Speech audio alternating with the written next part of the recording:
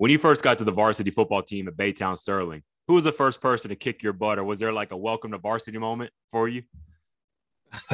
Yeah, well, not necessarily a welcome to varsity moment. I was a scout team running back on the JV Okay. my sophomore year, and so you're kind of like the grunt. You're doing a lot of grunt work. You're servicing the varsity, and I remember one time I got the ball and I tried to make like a cut, and this guy, he's my cousin's best friend. His name is Michael Matthews. He's no longer with us, but he was like a defensive end for us, and he's probably about 6'2". He probably was like 230, just kind of big muscle guy. Yeah. And he just swallowed me up, man. Like he just grabbed me and like I'm trying to like move and get out of it, and he's just kind of laughing at me, and he's not moving. He just has me like this, like a bear hug. And when he just like said stop or something, I just was like, dude, and I just stopped moving, But he like, because he was my cousin's friend, he didn't like, lay into me, but he just grabbed me and just was holding on to me. And I was just like, come on, man, But those were good times, man. Like he definitely could have knocked my head off, but like some of those other varsity guys would try to do. But he was a good guy, and it was just fun times going against those guys every day. It made you better. Like when you're a kid, you're not thinking about how, helping the varsity is getting you better for when you're on the varsity. You're just, you're kind of upset that you're getting knocked around every day, but you kind of get kind of somewhat used to the speed and you kind of earn those guys respect too when you go hard at them and give them a good look. So that was cool. But my moment to high school football, I think I had one of those. I don't remember like a moment on varsity. Yeah. But my freshman year, we were playing Beaumont Central. Back then, it was just Beaumont Westbrook, Beaumont Central. Yeah. And then it was just Baytown Sterling, Baytown Lee. But we were playing Beaumont Central. And I had scored a touchdown earlier in the game, and a lot of jawing back and forth. But we were like a wishbone option team, and so I caught a pitch and I kind of bounced off of a tackle, and I'm trying to like tightrope the sideline, and this guy hit me, and it was kind of like a quarterback getting blindsided. Yeah. It was like that, man. I got laid into, and it's probably the hardest hit to this day that I've ever I ever got like playing football in all those years. And like everything went flying, man. Like my mouthpiece flew out. Yeah. I remember, I think my chin strap came undone.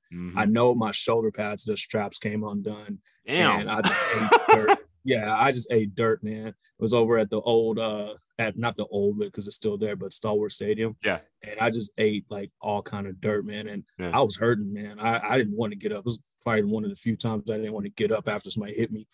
And I remember, it's funny now that I'm a coach, but I just remember my coach yelling at me like, get up, don't show them that you're hurt. Don't let them know you're hurt. And I'm just like, dude, I am hurt. Like I'm not trying to get up. But I got up and found my mouthpiece and kind of jogged back to the huddle. But it was like, dude, like that was like the hardest hit I've ever received in my life.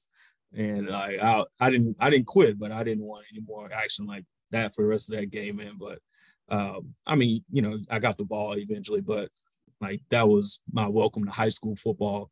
Like, because in middle school I was a quarterback, so I didn't get hit very much. But when I got to high school, I was a running back in my first couple of years, and yeah, that was like, hey, welcome to high school football. You're gonna get hit now. Just different.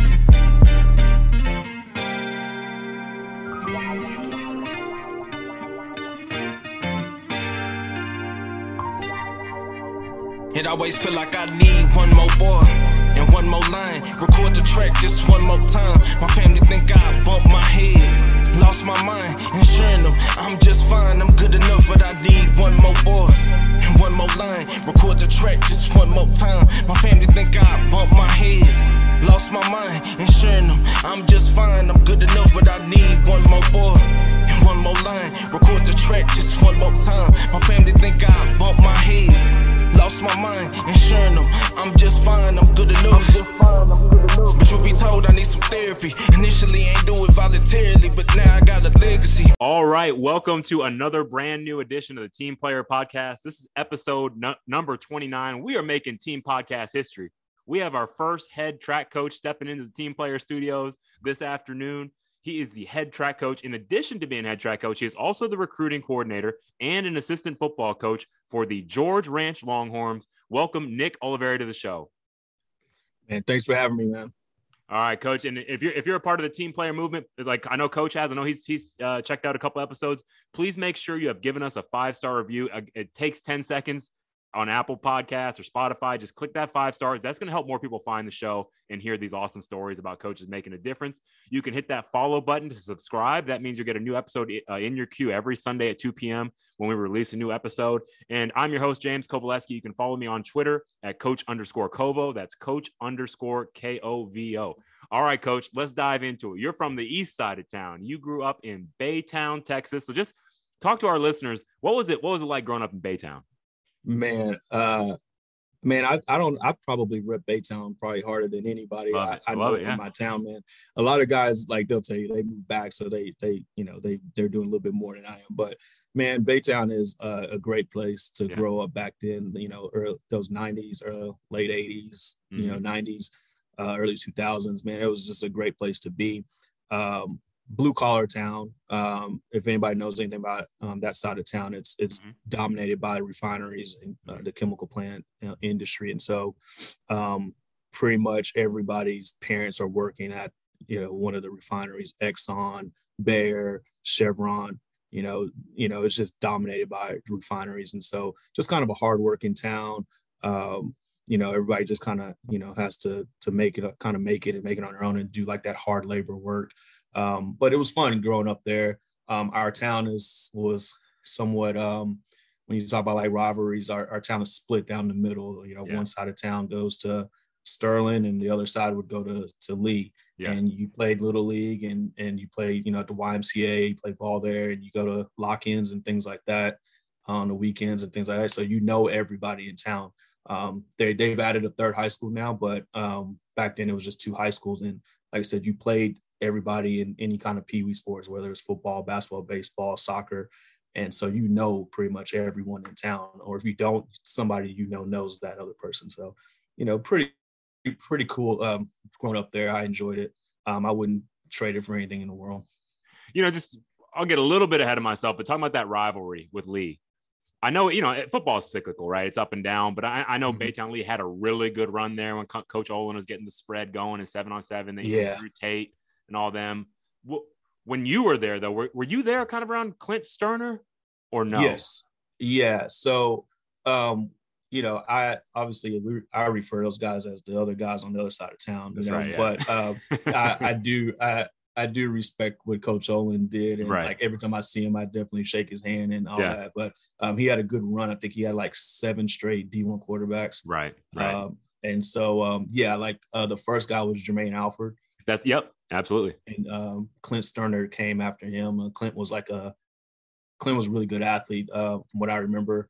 I think I was in 8th grade when he graduated, but I remember him playing against my brother. My brother is like a year older than him, and he was like a receiver, punter, and then he took over. He's probably the more famous of all of those guys because he played in the NFL, but there was a good run where there was like a lot of good quarterbacks there.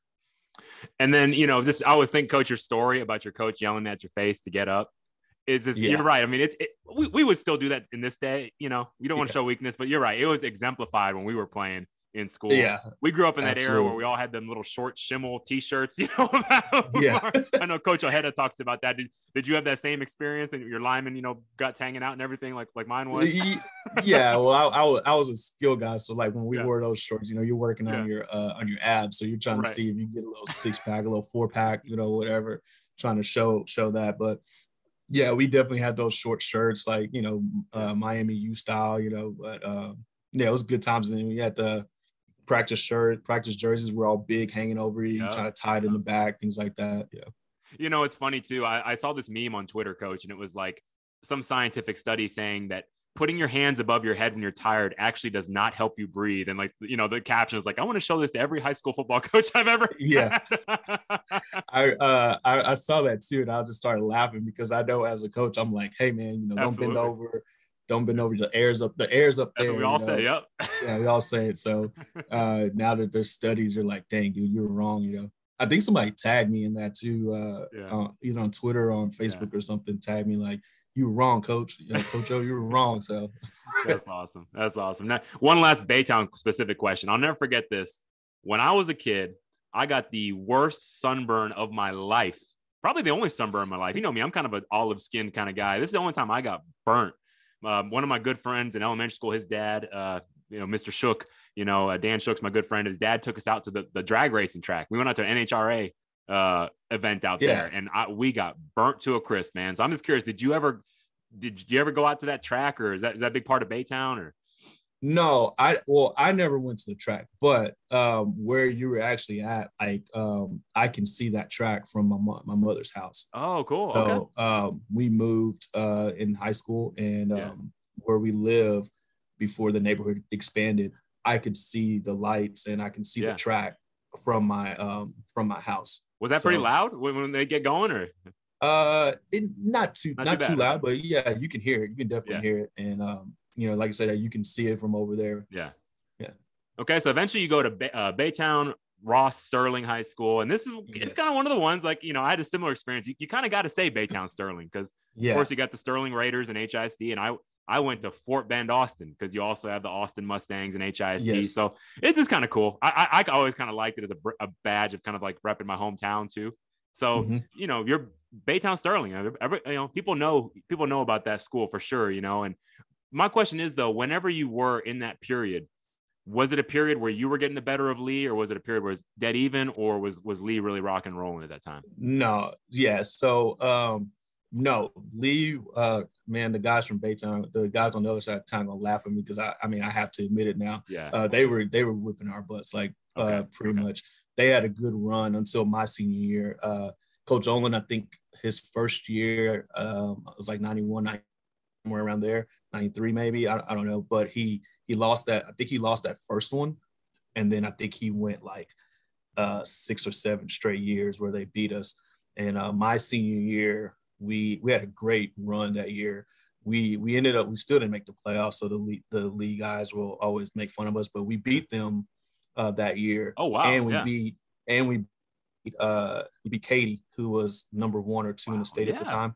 We beat them at the old road stadium, and then we got in the district. We had a tough district, man. It was like the 2 Baytown schools, Beaumont Westbrook, Beaumont Central, and Humble and Kingwood joined our district. That was my last 2 years.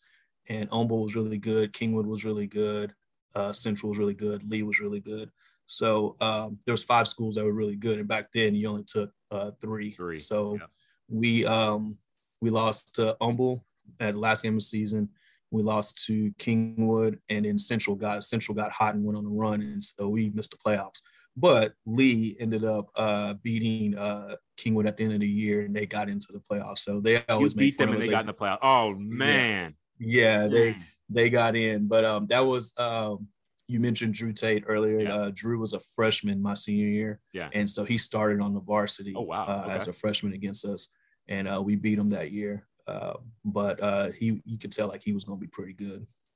And I'm curious, Coach, you talked about, the league guys giving you a hard time or whatever. So when I was in high school, I was in Fort Bend. We had 6 high schools growing up, and I guess 7 if you count Hightower was kind of starting to get going at that time, right? So it was big enough to where, yes, they were our rivals, but we didn't necessarily like interact and run around the same circles with all these guys from other high schools. But with you, where it's just 2 schools, was it something to where you actually like were going out on the weekends with these guys or seeing them around, or you know what I'm saying? Like, were you actually like interacting with them a little more in person? Oh yeah, absolutely. So in Baytown, there's one mall, the Central Center Mall. Right.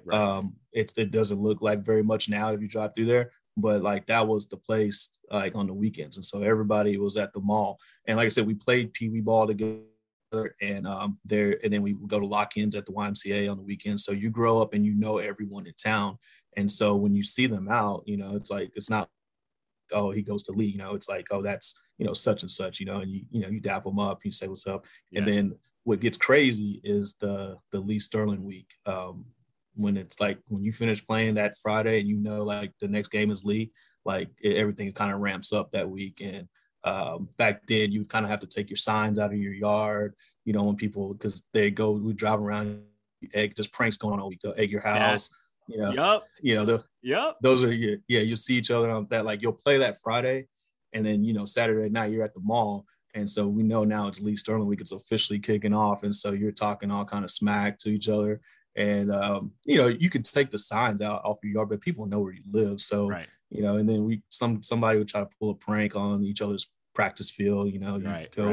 Like do one year, I think we came out and it said, the Rangers suck or something like, they put gas or something on our field or something and burned it in there or something. I don't know. It was, it was like they tried to destroy our field. We like put dye in like some water fountain or something they had, you get in trouble. The cops are like police are on high alert that week when we were growing up. Nothing too bad, but just like small town fun, It's funny. Episode 4, Cirilla Ojeda talked about the exact same thing with the Rayburn and Pasadena rivalry. Is the exact same thing. But he even talked about he's like, I would not recommend this now. We don't do this now. But like back in the day, we used to like burn the mascot. We'd like make like the replica of the mascot, and, like set it on fire in a bonfire.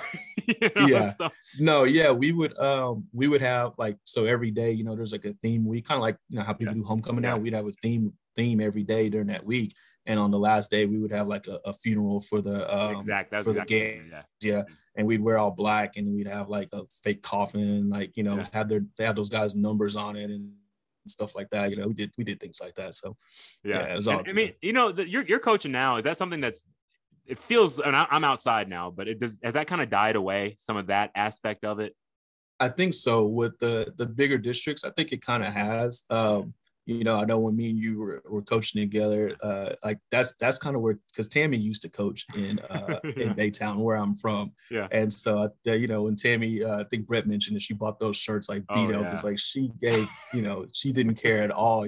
That's kind of like where that kind of comes from. Like, it's like, hey man, we don't care. Like we're gonna say it and see what happens. We're gonna be real confident about what we're doing. But like I think, especially like in Fort Bend where we're at, those rivalries are not really there as much, because everybody's kind of expanding. Like even in Bay, there's Goose Creek Memorial now, and so there's 3 high schools, so it's kind of hard to have that same rivalry like you had when I was growing up there. One thing I noticed really interesting talking to both Cirilla Ojeda and Jimmy Hammond, the rivalry was so thick, they even knew like the names of the mascots in the district. Mm-hmm. And I thought that was really cool. Like, I think back, like, I don't necessarily know the names of the other team's mascot. Like, it was Baldy the Eagle, Sam the Texan, Hector the Trojan at Soho. Like, they all knew.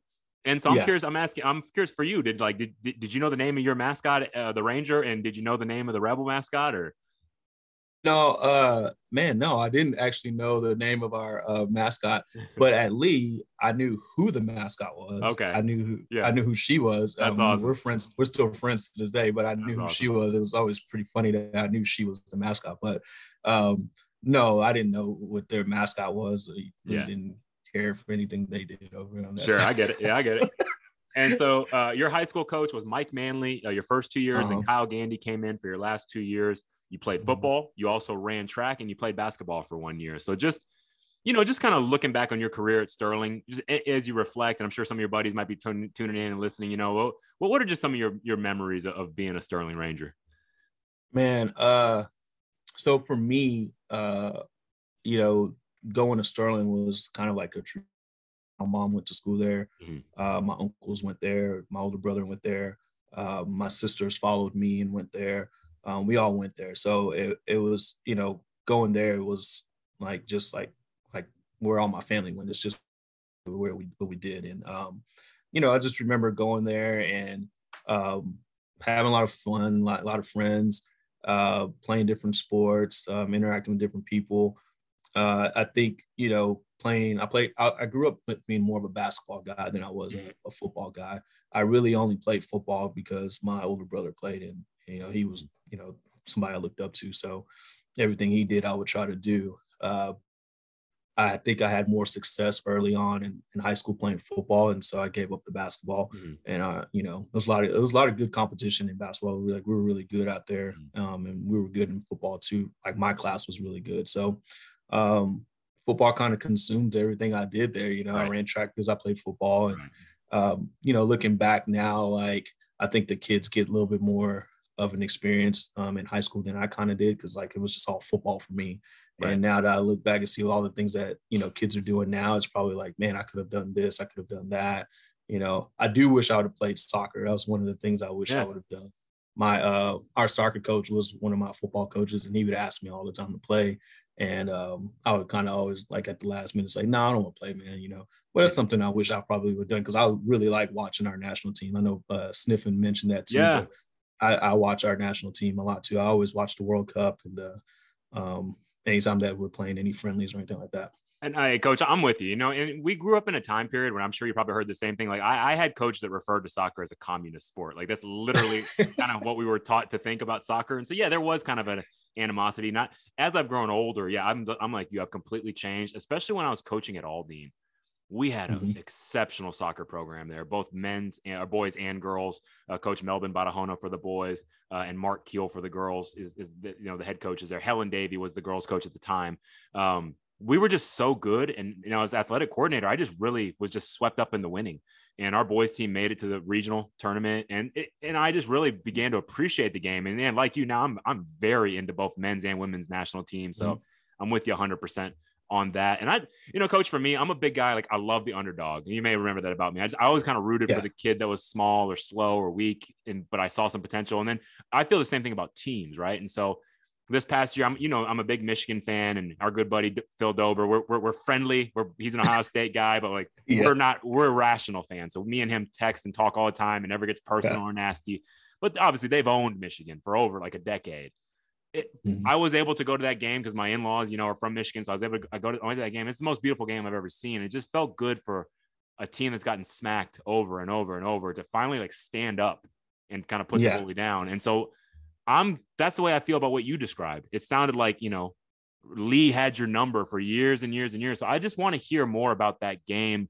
Not so much like what happened play by play, but like the feeling leading up to it. Was something where you guys just knew like, hey, this is our year? And then when it was over, what was that celebration in the locker room like? Man, so yeah, man, it was like an awesome feeling, first off, to beat them finally, because you know those guys over there and you don't think that they're better than you, you know, you just kind of wondering why they're having success and you're not, you know. But we knew our class, that class of 2000, so 99 season, we just knew that we were better than them. We'd beaten them when we were freshmen. And then, you know, as you split up, as you're getting sub-varsity teams, you know, you know, they're beating us, you know, but it's not like they're blowing us out or anything like that. But we just knew, like, our senior class, that we were better than them. And so when we got into that game, you know, you're always hyped up to play them. You don't need any motivation. You play people, you know. But I just remember us knowing that we could beat them, and especially being that we beat Katy earlier in the year. Right. We just knew that we were better than them. And we didn't like smack them around or anything. The game was pretty close. Right. But I do remember we caused a lot of turnovers that game. I think Drew threw like 4 interceptions, and we had some fumble recoveries and things like that. So things were just kind of bouncing our way that year in that game. They made like a little late comeback. And at the end, I think he threw like his last interception, and that kind of sealed it. But after the game, it's so packed in that stadium at Stalwarts. It's kind of like, I would liken it to going to like a graduation and trying to get out of the parking lot. Yeah. So in our locker room, we're celebrating, we're having fun, you know, everybody's going crazy, but we can't leave the stadium. And I don't know if you know where Stalwart's at, but Stalwart's it's not that close to either one of the schools. So it's kind of in the middle. And so, we had a little downtime. And so actually some of those guys from Lee came over to our locker room and came in and, you know, it was like, hey, man, y'all played a good game. Congrats. That's and cool. We know those guys. So we all kind of interacted with each other, went out on the field and was talking and had a good time, you know, like, you know, you're field, but your friends off the field. So that was one of the things I remember. I remember a couple guys came over, walked in and just said, hey, good game, guys. You know, and we're all like, you know, dap each other up and start talking about it and talking about what you're going to do on the weekend and things like that. Yeah, man, it reminds me of the Ben Moran episode. And you know this story probably because we coached against these guys, but he went to Tomball Memorial when they first opened. He talked about their first year of varsity. Tomball just smacked them and just just talking all the trash during that game. The next year, it went right down to the wire. But it's one thing I miss about coaching and being on the field, Nick. Like now I do broadcasting. I just miss hearing the chirping between the players. I used to kind of love that, honestly speaking. I'm not a big trash talker myself, but I kind of loved hearing it. That's why I've thought about officiating, just so I want to be an umpire, and I just want to be right in the middle of it, hear everything. But I'm just curious, like in a game like that against your rivals, was there a lot of was it constant trash talk going on, or was it pretty just quiet? What do you remember about that aspect of the game as far as your relationship with lead? Yeah, you're definitely talking. Yeah. You're saying little things to each other. Right. Because like I said, those guys, so you're always, you see them and you see them all the time, and so you kind of get a chance to get a lick on them or whatever. One of the funniest stories is not necessarily my senior year, but the year before, one of my buddies, he was a receiver at Lee, and he was friends with our corner, and on a run play, I think the play was on the opposite side. He was doing his job, but he went and cut him. He just cut him, boom. Yeah. And my buddy on my team was like, dude, what's up, man? You gonna cut me on the back side of a play, man? And even to this day, when it comes up on Facebook, they'll go back and forth with each other on the comments, man, you didn't have to cut me. And he was like, man, I'm doing what I'm supposed to do, so yeah, it's just stuff like that. You're like, come on, dude, you didn't have to do that, Yeah. That's cool, man. No, that's a great story. I know on the Coach Sniffin episode, I talked about when we played Marshall, they thumped us the first year. And going into that game, I definitely did not know we were going to win. But I always tell the story. The point where I knew we were going to win was actually when we gave up the first touchdown. Devon Crookshank houses us for a big touchdown. I tell the story that I thought in the past, kids would start hanging their heads, and I'd have to go out there, run out, meet them at the numbers, hustle off the field, whatever. But they all hustled off the field. And once we got back to the bench, they all said, Coach, we got you. We're good. And it was at that moment, we're going to win this game. We're losing 7-0. I was like, we're going to win this game, So I just love that feeling of coaching, that feeling when and that's pretty cool that y'all you knew before the game started. You knew the work had been put in the off seasons, and you just knew you were better. So kudos to y'all for making that happen. Awesome win. Okay, last little story on the Baytown Sterling. This is a personal story. I want to see if you have any recollection of this, if it checks out. But, I grew up in the neighborhood called Barrington Place off of Eldridge. I would have went to Kempner. I was in Joan to Kempner. We moved in my 8th grade year, halfway through, to new territory.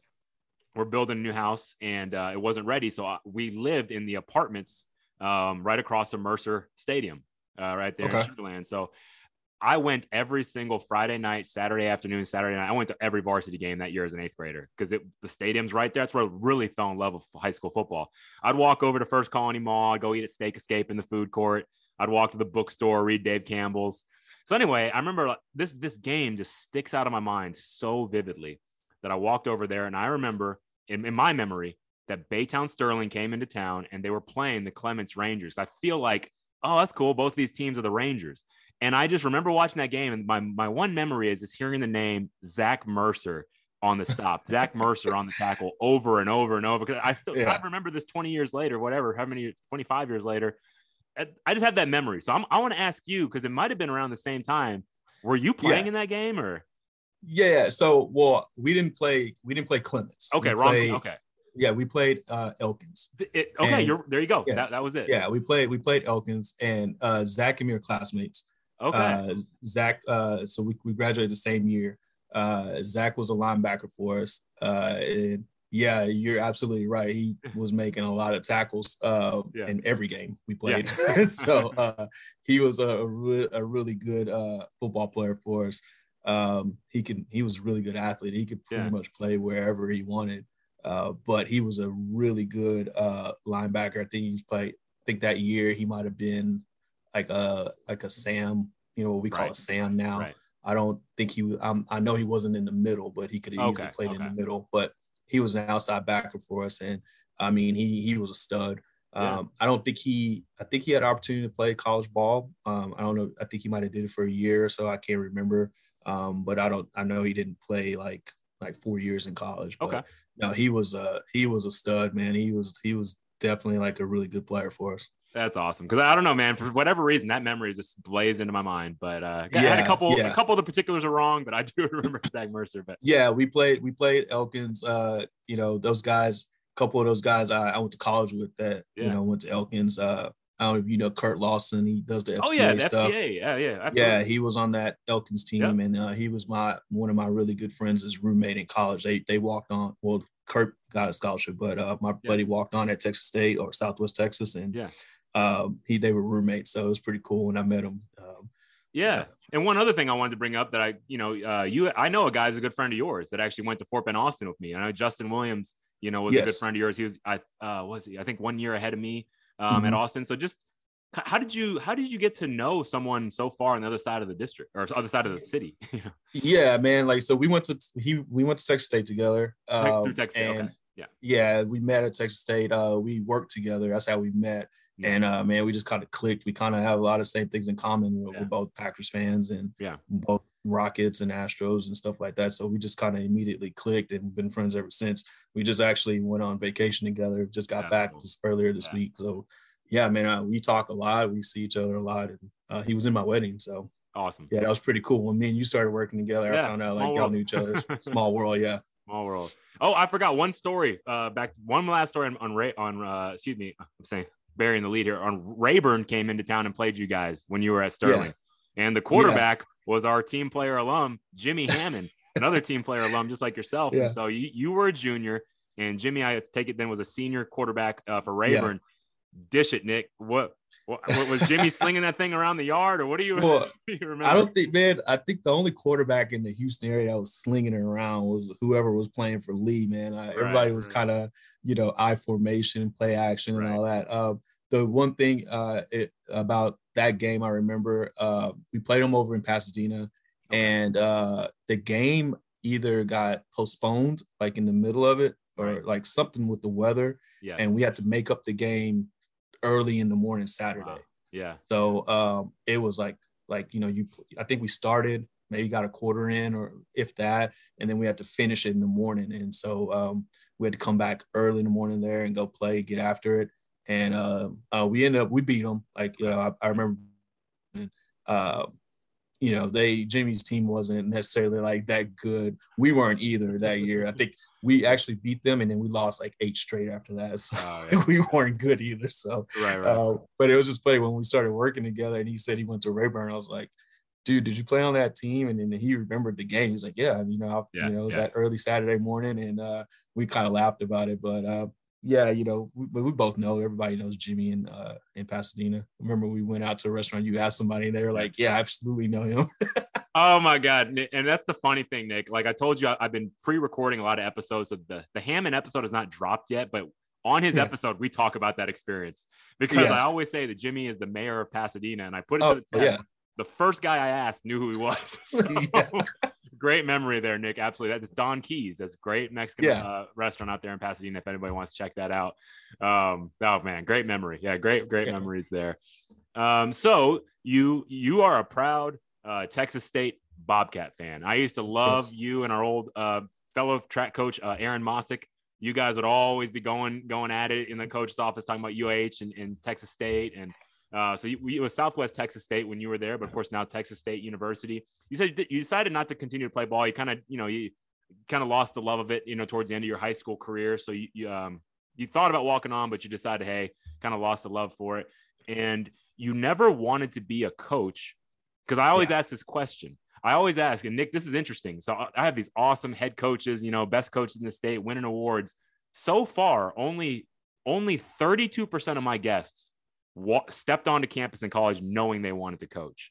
And so you would fall into the larger group. You did not want to coach at first. You said that you wanted to be a principal. So just kind of tell me about that. Just tell me about your experience at Texas State, and then what it was that took you off the principal track and brought you back to coaching. Man, so I getting ready to graduate high school, we made the decision to go to Southwest Texas State. My position coach, who was taking over as head coach, Coach Terrebonne, he talked to me and one of my best friends about, do we want to walk on? And he made a call to Southwest Texas. And they pretty much at that time were like, hey, if they play at a 4A or 5A school and they're a pretty good athlete, we'll pretty much take them, And so, we had that opportunity. Right before I graduated, I'm like, you know what, man, I don't want to do this anymore. I didn't, I had fun my senior year, great memories, but, it was just time for something else. Yeah. My best friend at the time, Michael Carter, he walked on the team, and so he played 4 years at Southwest Texas or Texas State. I just went as a student, and I enjoyed my time there. I enjoyed it a lot. I stayed for a long time, so I enjoyed it there. And so, but as far as going into education, my parents, my mom and my stepdad are in education. My mom is a teacher in HISD right now. Okay. She worked in our district. She kind of worked her way up. Very proud of her. She worked her way up. She was secretary when I was in school. Went back to school, at night, and graduated, and now has a master's in counseling. So she's in HISD. My stepdad was an admin, higher up admin. So there was always just education in my house.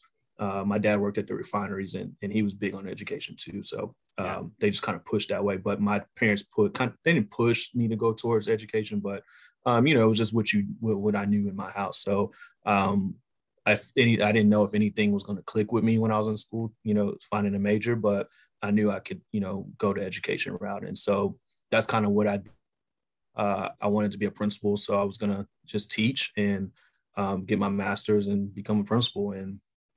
And so when you ask what kind of pushed me the other way, I always knew football consumed my life in high school. Sure. So I always knew if I got back into it, it would consume my life again. Excuse me. Sorry. But I couldn't find a job. So that's kind of how I got into coaching. I couldn't find a job. We had those job fairs, and people would bite, and bring me in for an interview. I actually interviewed at Hightower for a job when I graduated, and I didn't get it. But getting towards the end of the summer, my best friend Will, he also is no longer with us, but he had graduated the year before, and he went to coaching school with another buddy of mine, and they got jobs. Will was in Grapeland, and my buddy Ferris was in Killeen somewhere working. So they were like, "Hey man, we got this thing, coaching school. It's in Austin this year, man. You should come." That's how we got a job. I was like, "All right, man." It was like, just put on some slacks and polo and come. We'll put you in the the little job board room, whatever. What it is. And so I got dressed. I went to the convention center and met my friend there. Will got me all set up, and like I was there for like 20 minutes. I got a job within 20 minutes. Yeah.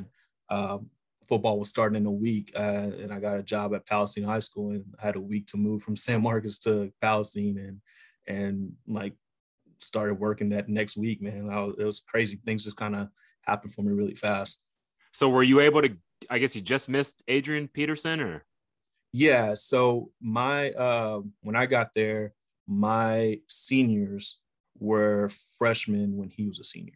Okay. So the coaching staff, some of those guys had coached him when he was there. And, but my seniors, they were all freshmen then. And so they had all these great stories about him. And they could tell you a lot of good stuff about him. But that was one of the things I asked when I was getting the job. Like, a guy was like, "Hey man, I work at Palestine High School. Shout out to Glenn Tunstall. I wouldn't be coaching if he didn't give me a job." But he was like, he said Palestine High, and I go, "Isn't that where Adrian Peterson went?" And he was like, "Yeah." I was like, "All right." I asked him how close to Grapeland was Palestine, because my buddy worked there, and he said about 20 minutes. And I was like, "All right, sign me up, man." So that's how I got into coaching. Yeah. That's awesome, man. And it's funny. I've had a couple of small brushes of fame. One day I was running at the track at Heights High School, the old Reagan High School. Mm-hmm. And I swear to you, AP was on the track running too. I know it was him. I was like, I thought about talking to him. I was like, man, he's doing a workout. Like, I respect his grind, and his hustle and stuff. Like, I didn't, but I knew it was him, Yeah. And I also, when I used to live in Shadow Creek Ranch, when I was coaching at Ridge Point, I saw JJ Watt in the HEB one time. Yeah. And the thing that struck me about both of those two guys, and this may sound crazy, but they weren't as big as I thought. And what I mean is that they were taller and like lengthier than I thought, but not as like bulky. You see what I'm saying? Yeah. Like, you know what I mean? Because like these guys are incredible athletes. They're not just muscled up. You know what I mean? Like, because they have incredible quickness and agility, and they have the ability to pack on muscle and take it off. But like when I saw them at those particular points, man, these guys are just like lean and slender. But that's what I took away from it. But it's just really cool to see like such high level athletes up close like that. Yeah. He's Adrian Peterson's pulled up to like a track meet when I was at Ridgepoint, and Yeah. before when somebody was like, "Oh, there's Adrian Peterson," like the crowd swarmed him. But you could see when he walked up, you can see him like, oh, he's he's just a high elite athlete. He's Yes. not rocked up, like he's not super huge, Exactly. but he's like, you can tell like he's on a different level than everyone else. Yeah. No, hey, one thing I wanted to bring up, when you talked about that, you just decided you didn't want to continue playing football. You're ready to become a student. Katie Kilgore on her episode, she's the district coach of the year, softball coach of the year out of Travis High School in Fort Bend. Mm-hmm.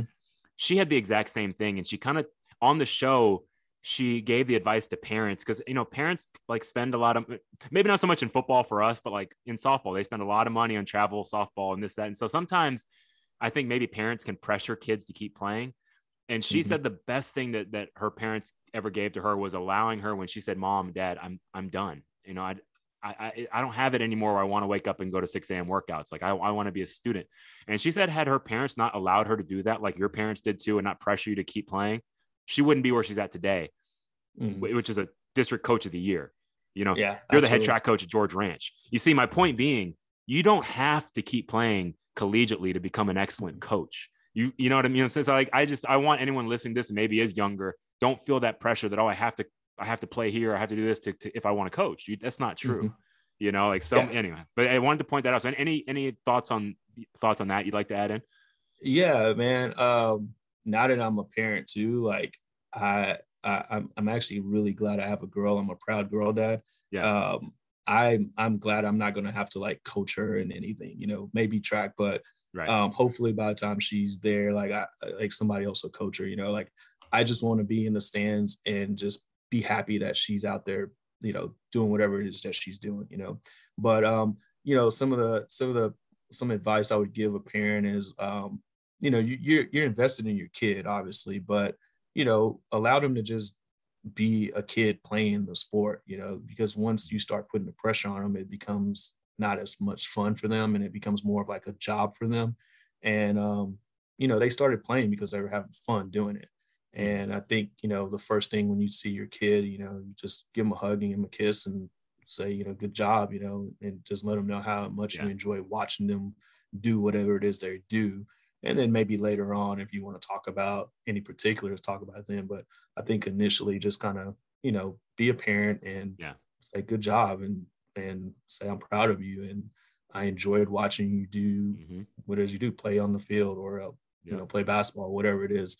Because a lot of times, like, we see it, the parents are really invested and they're not coming from a bad place, but they're really invested in their mind. I'm investing a lot of money. I want to see some kind of results from it. Sure. And they think the scholarship is the results. Well, a lot of times the results are how that kid is maturing as a young woman or a young male, and the lessons that they're learning being a part of a team. And those are things that are invaluable. We see the scholarship, but I think it's the other aspect that what they get more out of than the actual scholarship part. Yeah. Amen. Absolutely. Now, you had the quick turnaround into coaching where you had, the 10 days to move or whatever, so you quickly go to Palestine. So as we go through your coaching resume, I want to start with just pre-Ridgepoint where I met you. So your stops pre-Ridgepoint was Palestine, South Oak Cliff, and Pflugerville Conley. So just, you don't have to go into huge detail on each one, but just from that initial portion, your early portion of your career, any funny stories or wisdom that you picked up along the way there? Yeah, man. Palestine, man, I was there for a year. Some of the nicest people in the world live in Palestine, Texas, man. East Texas is great. But anybody who's been there or lived there, when you leave San Marcos, Texas, and you move to Palestine, Texas, it's going to be a tough adjustment. So it was tough living there.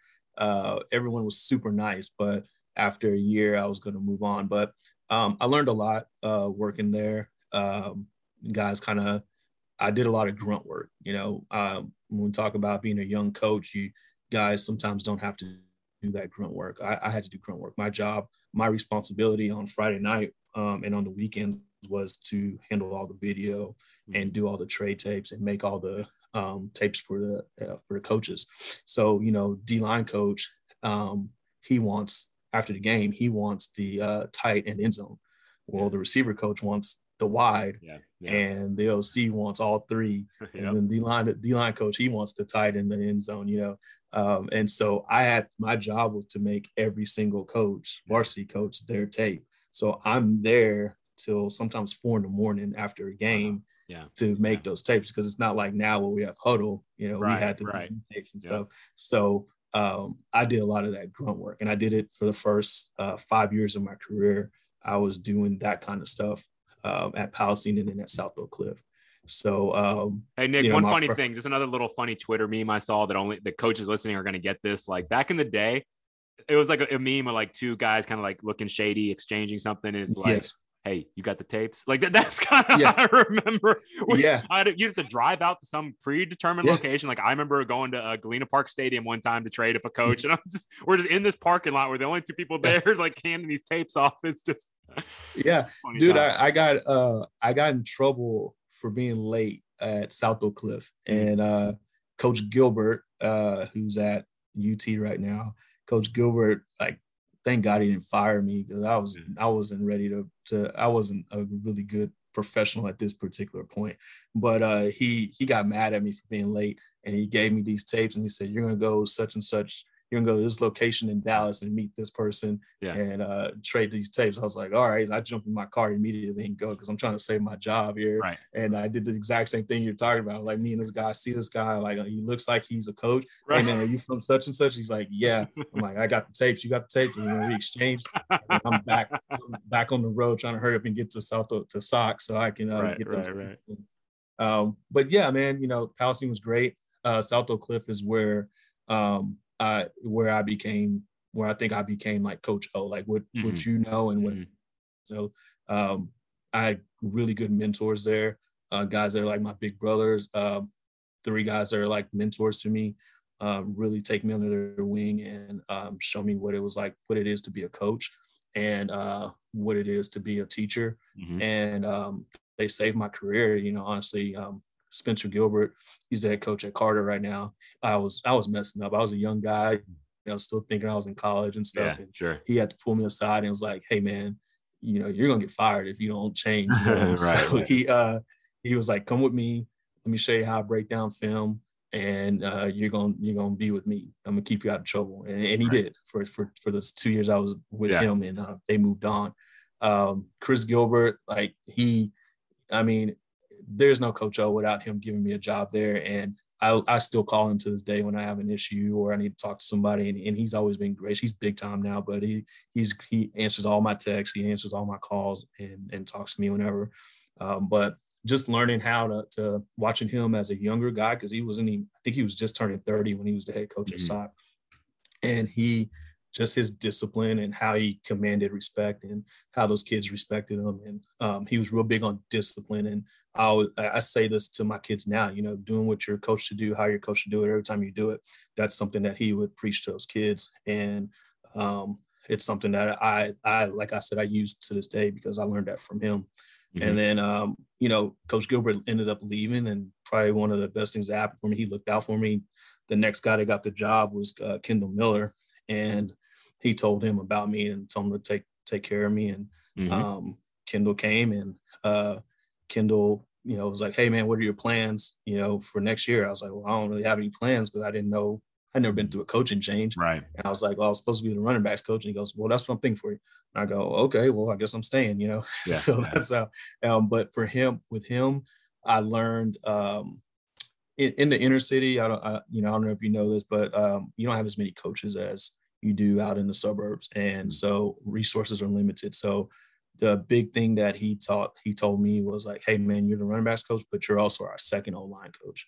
And, you have to know the O-line play. And so if something happens, you got to go over there and coach those guys. Right. So I had to go learn inside O. I had to go watch inside O and learn what the O-line was doing.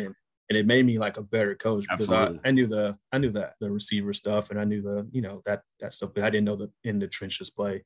And that's what I, that was like the best thing for my career, was learning that, because now I know like both sides. Like I said, man, I mentioned it, SOC won state last year, and it's tough to coach there. So, Coach Todd and his staff, I don't know him, but I know what it's like to coach there. And they did a great job last year. I was so proud to watch that on TV. Yeah. And, shout out to those guys. But there is no Coach O without South Oak Cliff. Like there's no me. Like everyone in that building, from the principal to the principal secretary to, the counselors, they all like looked after me and made sure that I was okay and took care of me and all that stuff. So I just remember the family atmosphere, and that's what I also got at Ridgepoint was a family. And that's what that year in between going to Conley and then going to Ridgepoint, that's what I was missing, was that family atmosphere. Yeah, no, and this is the part that I really want to talk about as we come up to the Ridgepoint portion. And, we're actually taping, this is going to be released in September, but we're taping this July 15th. And, we're going to have a Ridgepoint coaches get together at coaching school. I'm just so looking forward to that. We still have like a text, we still keep in touch and everything. So yeah, you're right about Ridgepoint. So I want to hear from you. Just, you got there and you were able to, you stayed, beyond when I left and had an incredible run all the way to the state semifinals. So just, what are some of your memories as you look back on that special time with Ridgepoint that you'd like to recognize? Yeah, man. So I got there, I wanted the first varsity season. So the third year the school was open. Yeah. And what I remember is that the school wasn't as big as it is now. So, and Siena wasn't as big as it is now. Like you couldn't go, I think Ridgepoint was like, I think you can go like another block or so past Ridgepoint. And that was, Siena was over. Like you got to turn around. Our old practice field, man, it looks completely different now. Yeah, absolutely.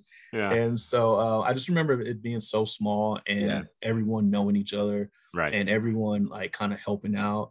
And it was like, this is weird. Like as a teacher, this is the first time I've been in a building when the bell rung, no one is in the hallway. Like shout out Tammy Edwards. Shout out Tammy Edwards.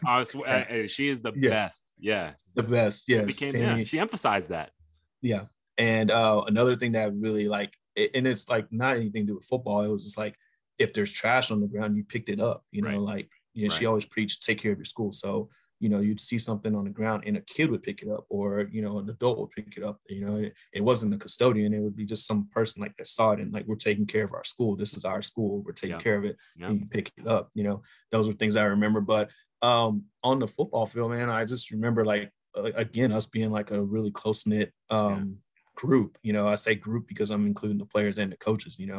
Coach Snippen mentioned those coaches gatherings after games. Those were really cool. Me and my now wife, at the time we weren't married, she enjoyed it, and she enjoyed getting together with Coach Darnell's wife Carly and Toby and and Jimmy's wife.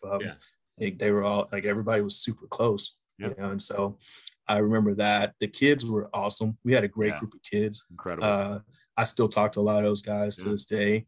They were great. Like they, made coaching fun. Like I didn't feel like I was going to work when I was working there. Exactly. So. Absolutely.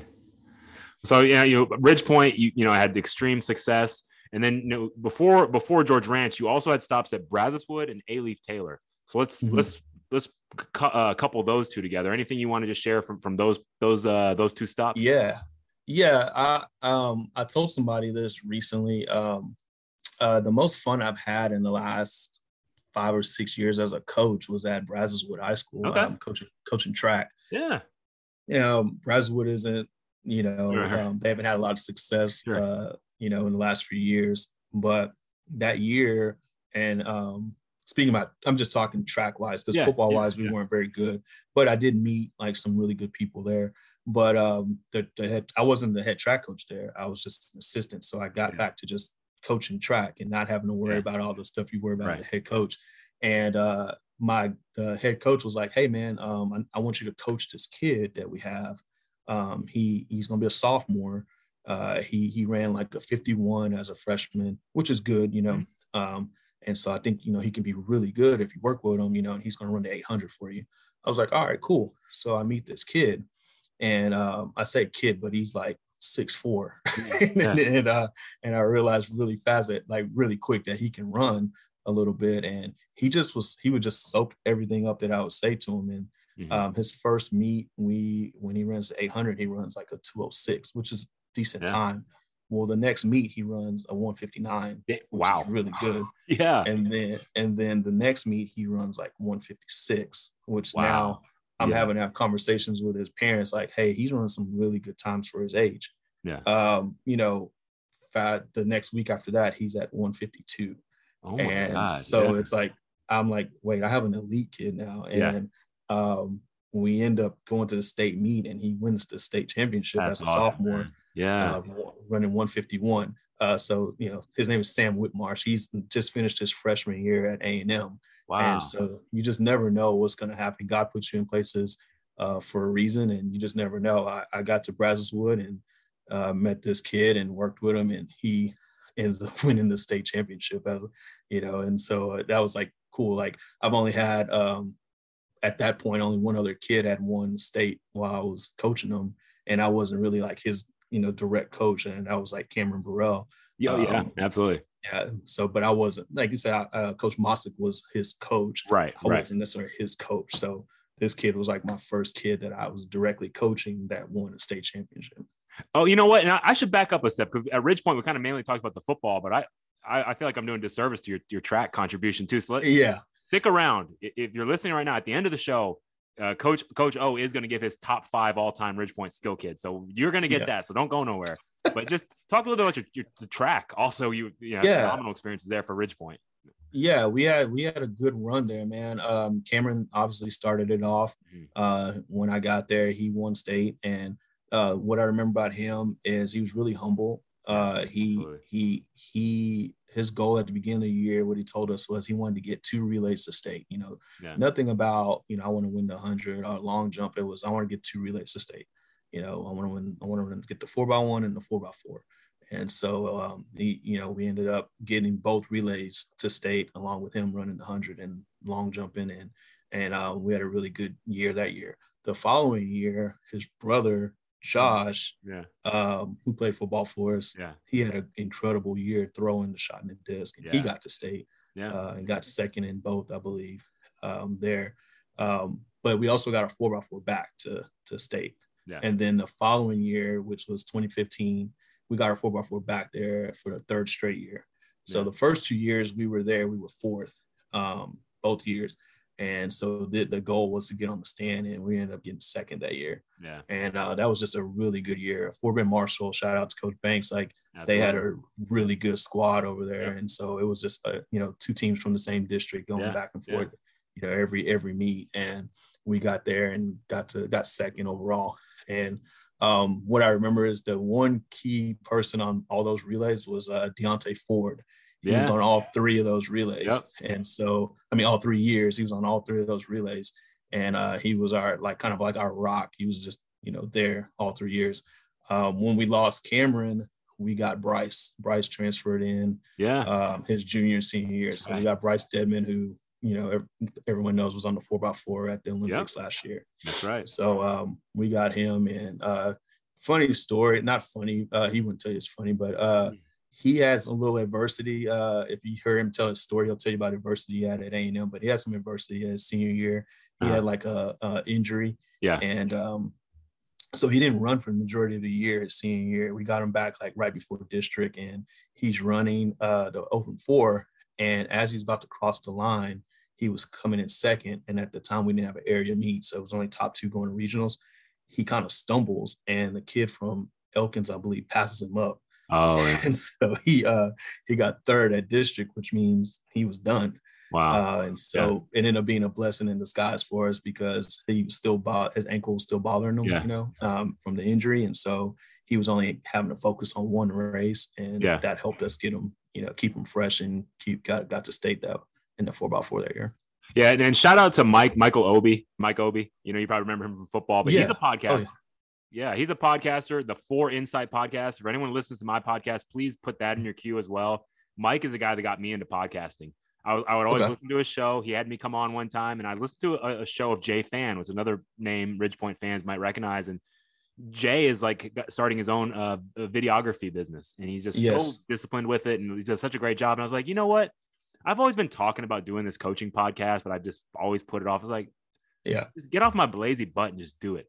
Yeah, Here we absolutely. are 29 episodes later. So the shout out to those guys. But there's an episode of Bryce Deadman came on to Mike Obi's show, and it's pretty cool. Okay. You guys talk about his experience. So yeah, we can definitely reach out to Obi and get that episode, Coach. I think you'd enjoy it. And just think back about Cameron Burrell. This brings back a lot of memories. And unfortunately, we lost Cameron, and I just remember him being in my class. And I don't know if you ever had him in class, but he was that kid that sat right in the front seat, right in the very middle. He picked the front seat in the very middle, and he sat there, and he was just awesome, and he just was awesome. And he just was such a professional, of everything that he did. So just want to give him a shout out, and rest in peace, Cameron. And we miss you.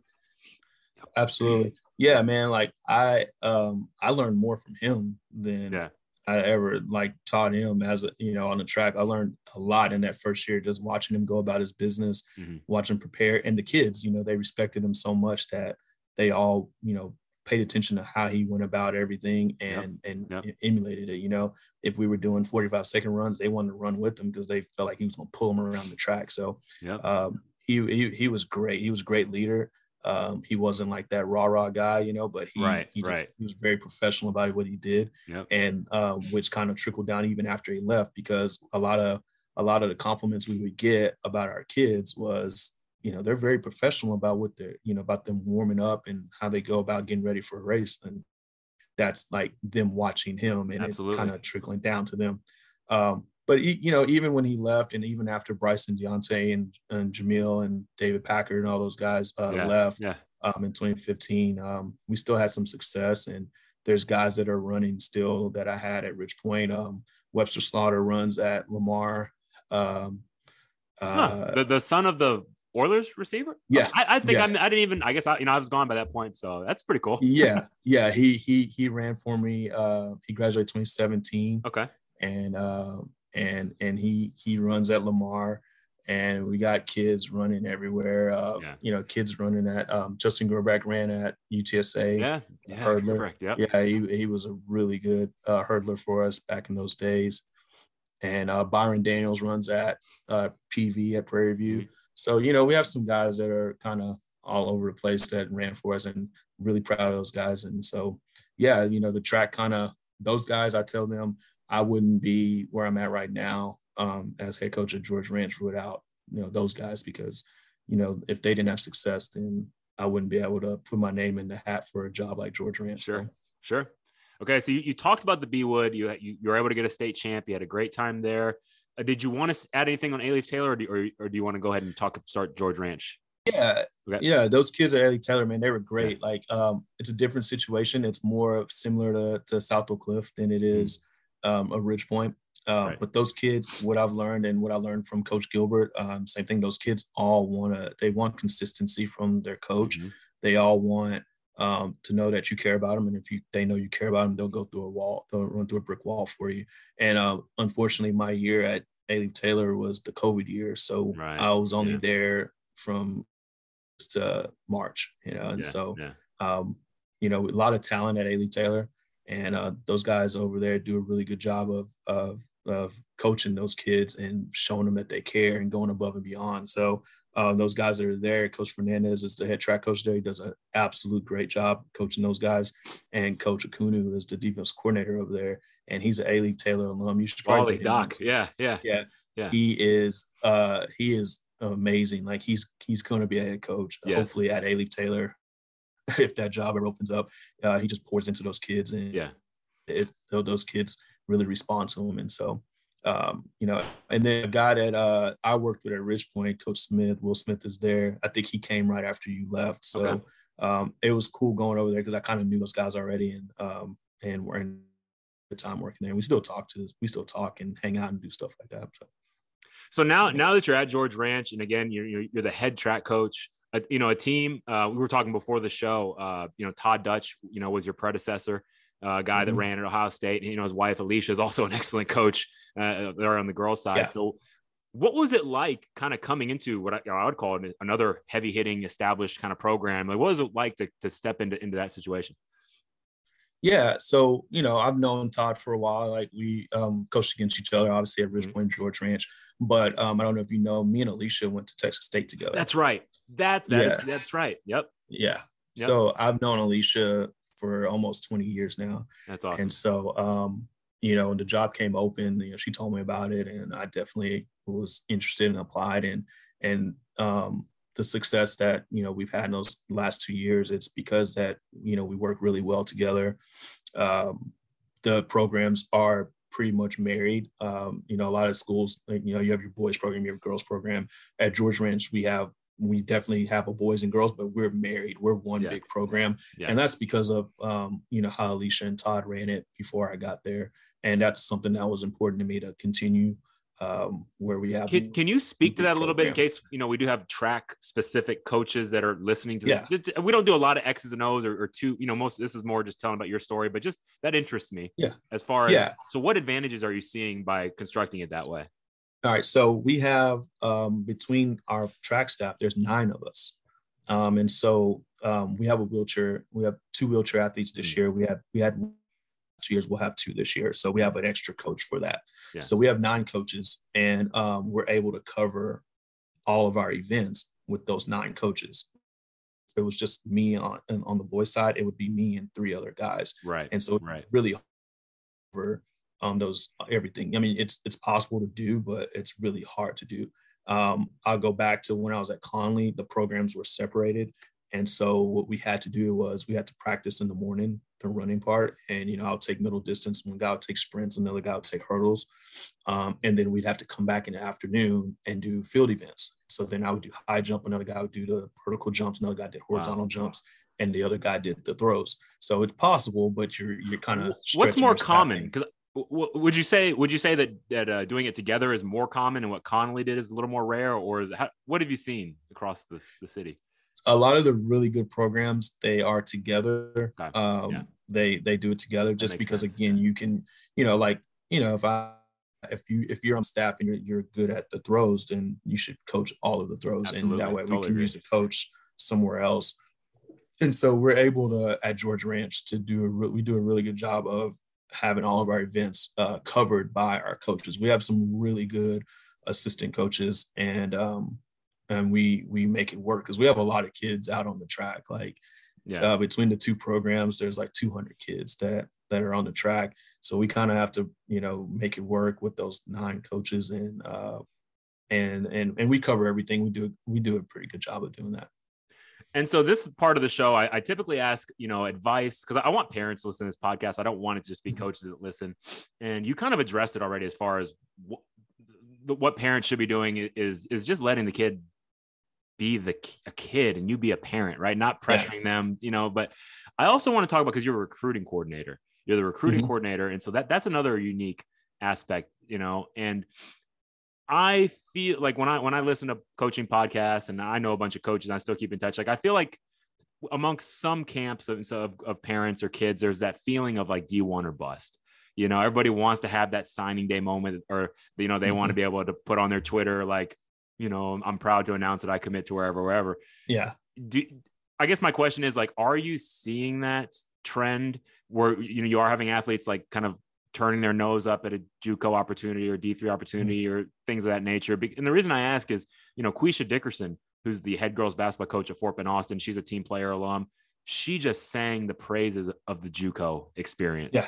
So did Jennifer Salazar, another one of my guests. Yeah. She's head girls basketball at Pasadena Memorial. And so I guess that's my question for you, Coach. As you deal with recruiting in your position, are you seeing that trend amongst some of the students? And then how do you combat that? Yeah. So it's a trend right now. It's like, the D1 or bust. And I think part of it is you only see those schools on TV and stuff like that. So those are the schools that, kids see and they want to go, and they have the most resources and things like that. But everyone is not a D1 athlete. I think one factor that people aren't factoring in as they go through this process is that COVID is kind of I don't want to say messed it up, but COVID has limited a lot of the opportunities for these kids to go D1, because these kids in college, they were affected too. And so they're getting these extra years. So there's not as many, and then with the new transfer rules, a kid can just transfer. So as a college coach, they're like, hey, do I recruit this high school kid where I don't know if they can handle it, being in college, or I take this kid that has, 4 years eligibility left, right, and they've been in college, and I know that they have, they have a 3.0 GPA. I know they can handle college work, and it's kind of, pushing kids that would normally go D1. They're having to go to, smaller D1s, or they're having to go to a D2, and then which also is now the trickle down effect. D2 kids are not going to D3s, and D3s kids are having to go NAIA, and it's just kind of, trickle down effect. But the JUCO thing is, a lot of kids, I don't think, realize how good of a situation a JUCO can be. I think the issue is when you go visit a JUCO, a lot of them are in the kind of middle of nowhere. Sure. It's not, if you go to, University of Texas, and you go to Austin, and you see the city of Austin, and then you go to Berlin, and you're in, Brenham, Texas, and, they don't compare, but what a kid that is a qualifier, the advantage they have is, like in football, they can go to that JUCO for a semester, and they'll probably show up in July, get ready for their season, have a really good season, and then December, they're packing their stuff up to go to their next place if they do it right. If they play well, and they can get re-recruited, and they can end up at that D1 spot, because you tell kids it's not where you start, it's where you finish. Right. So JUCO can be a really good resource for some of these kids. I push some of my kids in track to go JUCO, because even if they're qualifier, because you may have dropped a 48 or a 47 in the 4, but some of these schools just don't have the money this year. So if you go to this JUCO and he can get you down to 46, now people are going to come with even more money for you for track. Right. And now you're where you really want it to be. So it's kind of a game, and sometimes you have to bet on yourself, and sometimes you have to realize, hey, I'm starting here, but I'm going to finish up over here. At Ridgepoint, there was a kid, Drake Johnson. He went to Mary Hardin Baylor. I think he's class of 2020, I believe. But he went to Mary Hardin Baylor. He played 2 years there, or he might be he's class of 2019. I'm sorry. He went to Mary Hardin Baylor, played 2 years there, and then he transferred to Texas State. And he's on that team, and he's playing, and he's going to finish up playing Division I football. But he played his first 2 years at Mary Hardin Baylor. And I mean, I know that because he went to my school, but right. But he's a kid I think about when you ask that question, like, it's not where you start, it's kind of where you finish. Absolutely. Now, as far as you've really got a pretty star-studded group of athletes that you've coached against. A couple of these I can also check off the list because we did it together at Ridgepoint. But you've coached against Des Bryant. That's a big one. Jay Ajayi. Is he still with the Dolphins? He was with the Dolphins. I'm not sure where he's at now. Not sure. Samaji P. Ryan. There you go. Bengals, right, at OU. Ross Blacklock, Elkins High School, and then on to TCU, right? And now Texas. Kenneth Murray, the phenomenal Elkins linebacker, and then on to OU, and he is at where's he Chargers. At? Chargers. He's with the Chargers. CD Lamb. We were both there for that one from Foster. OU, just a dynamic receiver for the Cowboys. Kendall Sheffield, the star, from Marshall, and also now in the NFL with. I think he signed with the Texans recently. Okay, so I'm pretty sure. I don't. Nobody get on me about that if I'm wrong, but I think he did sign with the Texans recently. And where did Kendall go to college? He started at Bama. Right. That's and then he finished at Ohio State. Okay. That's right. Deontay Foreman. Oh boy. I remember both Foreman twins in the rain against Texas City in the coldest game I've ever coached in. Absolutely. So Deontay, of course, University of Texas, and then Houston Texans, and then he came in great for the Titans last year. And the last one is Rashawn Slater, who obviously almost top 10 draft pick, I think, with the Chargers this year, and just a phenomenal offensive and defensive lineman from Clement. So just from that group of guys, any particular little funny stories or any memories? Yeah. So Des Bryant, my first year coaching at Palestine, we played them in basketball. So I coached against them in basketball. Wow. Okay. And they came over to Palestine, and it was kind of a close game. And so we had to, they were up on us at the end. So we had to start fouling, we were already in the bonus. And so we're fouling, and they kept giving him the ball and we're fouling him. And I think he hit probably anywhere from 8 to 10 straight, just knocking them down and just icing the game. Like we kept, trying to get a bucket. There's no hack a Dez. You cannot hack Dez. Yeah, you're hacking him, and he's going on the line, and we're screaming and yelling, and he's just ice water in his veins, just knocking down free throws. And you hear like, oh, that's Dez Bryant. He's going to Oklahoma State to play football, and then it's Dez Bryant who's at the boys. And you're like, oh crap, that's the same kid that was knocking those free throws down. Jay Ajayi is probably the best kid in high school that I've ever seen play, that I've ever coached against. He ran for like over 300 yards on us. Where did he go to high school? He was at Frisco Liberty, I believe. Okay. We played them in the second round of the playoffs, and I mean, he had like 5 touchdowns and over 300 yards on us. Like we couldn't stop him. Like he just destroyed us. And, I mean, I saw like beginning of the game, you're like, oh, that's a big old guy playing running back. It's that's what a D1 running back looks like. Mm-hmm. And we had one too, but I mean, he was a little thicker than ours. And then his old line was pretty good. And I mean, they were just running inside zone and counter on us. And he was just going to the house on us. Even when we would stop him, he'd get like 5, and then he'd get another 5, and then he'd get 7, and he'd get 8. And then pretty soon he's in the end zone. And this was like, okay. Yeah. But those other guys, I remember Kenneth Murray when they beat us.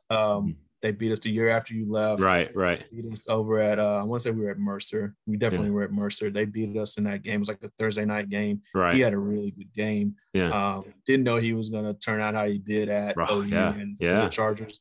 Yeah. But I remember him, and Slater was really good. Mm-hmm. He was on that Clements team with Coach Darnell's first year, I believe, over there. Right. And I remember watching him, and he was pretty defensive side of the ball. Mm-hmm. And then he'd go over the offensive line. Yeah. And it just seemed like those guys would run out of gas because they were playing both ways. Yeah. But in the first half, they'd give you everything you wanted. Yeah. And he was definitely like a kid that stood out. Sure. So. And then as far as your favorite teams, you're a Houston teams guy. I mean, you listed the Rockets, the Astros, but then this one kind of caught my eye. And I didn't remember this about you. I'm sure you told me you talked about it, but the Green Bay Packers. So yeah. So in your honor, I'm wearing the Donald Driver jersey, and that's a good jersey to have. He's from Milby. I'm a Jersey guy, so I had that in your honor. But just how did you tell us the story about behind the Pack? You being a Packers fan. Yeah, real quick. Did you know that he had like a family member at Ridge Point when we were there? No, I didn't know that. Yeah, he has like I want to say it's niece. I had her in class. Last name is Driver as well, but yeah. Very cool. Okay. Yeah. Yeah. So she's a really sweet kid. I had her in class. That's awesome. But no, man. So around 10, 11, 12 years old, the Oilers moved to Tennessee. Mm-hmm. So they're now the Titans. And so, that's when I think when kids kind of start identifying with a team, we started getting a lot of Packers games. And they were like the first team that I saw that was like just kind of throwing the ball around. Brett Favre was pretty young, and he was just kind of throwing it up to Sterling Sharp. And I enjoyed watching that. I wasn't a big Cowboys fan, but the Cowboys would always kind of knock them out of the playoffs, Right. But I liked Brett Favre. I thought he was he was the first quarterback that really kind of caught my eye. And he just kind of had like that, they call him a gunslinger, but he kind of would just let it rip. He didn't care about interceptions. He didn't care, what happened. He just kind of put that ball in there, and I enjoyed watching him throw it up to Sterling Sharp. So I kind of started, paying more attention to them and liking them. And then, the years went by, and I'm like, Favre is the GOAT, but eventually they drafted his replacement, who I really do think is the GOAT, and Aaron Rodgers. And so we've had really good quarterback play for like the last 30 years. And so I'm a big Packers fan, and everything that they do. Reggie White, Dorsey Levens, Edgar Bennett. Those guys have been they've had some guys, Charles Woodson. Yeah. Oh yeah, man. Hearing some of those names, man, I love Edgar Bennett. That great call. Yeah. Great call on Edgar Bennett there. Leroy Butler, I think you mentioned. Yeah. That brings back I'm not a Packers fan, but I just remember those guys. So yeah, some great memories there. One time I actually went to Charles Woodson's, like, he has a winery out there in California. One time we were out there, I went to it. It was kind of cool. He had his Raiders and Packers gear, but and then OU for college football. And again, I always remember you talking about Texas State quite a bit, but I forgot about the OU part, but just what was it about OU that drew you to him? Man, so, when I started coaching, and you're kind of looking at college teams and what they do, I grew up, I even said before that, I grew up I was a big Florida fan growing up, Florida Gators. Steve, again, I like putting the ball in the air. So Steve Spurrier was, that fun and gun stuff. I liked watching that. I didn't like watching the people just run the ball game. Right. I didn't care for Notre Dame and Jerome Bettis and all that. Like, I was a big Steve Spurrier fan, Danny Warfel, those guys, Ike Hilliard, and those receivers that they had. Jaquez Green. Those guys were really good. So when Coach Stoops was their DC and he got that OU job, so I was like, okay, I'll start rooting for those guys, and then they were throwing the ball around with Mike Leach, and then all the guys that they had after that, like, their offense was just fun for me to watch. Like, it was just fun to watch. And so even after those guys kind of left and bring in new guys, to me, like, they always were in, like, they can go from like 11 personnel to 21 personnel and still do the same things, and still put up points.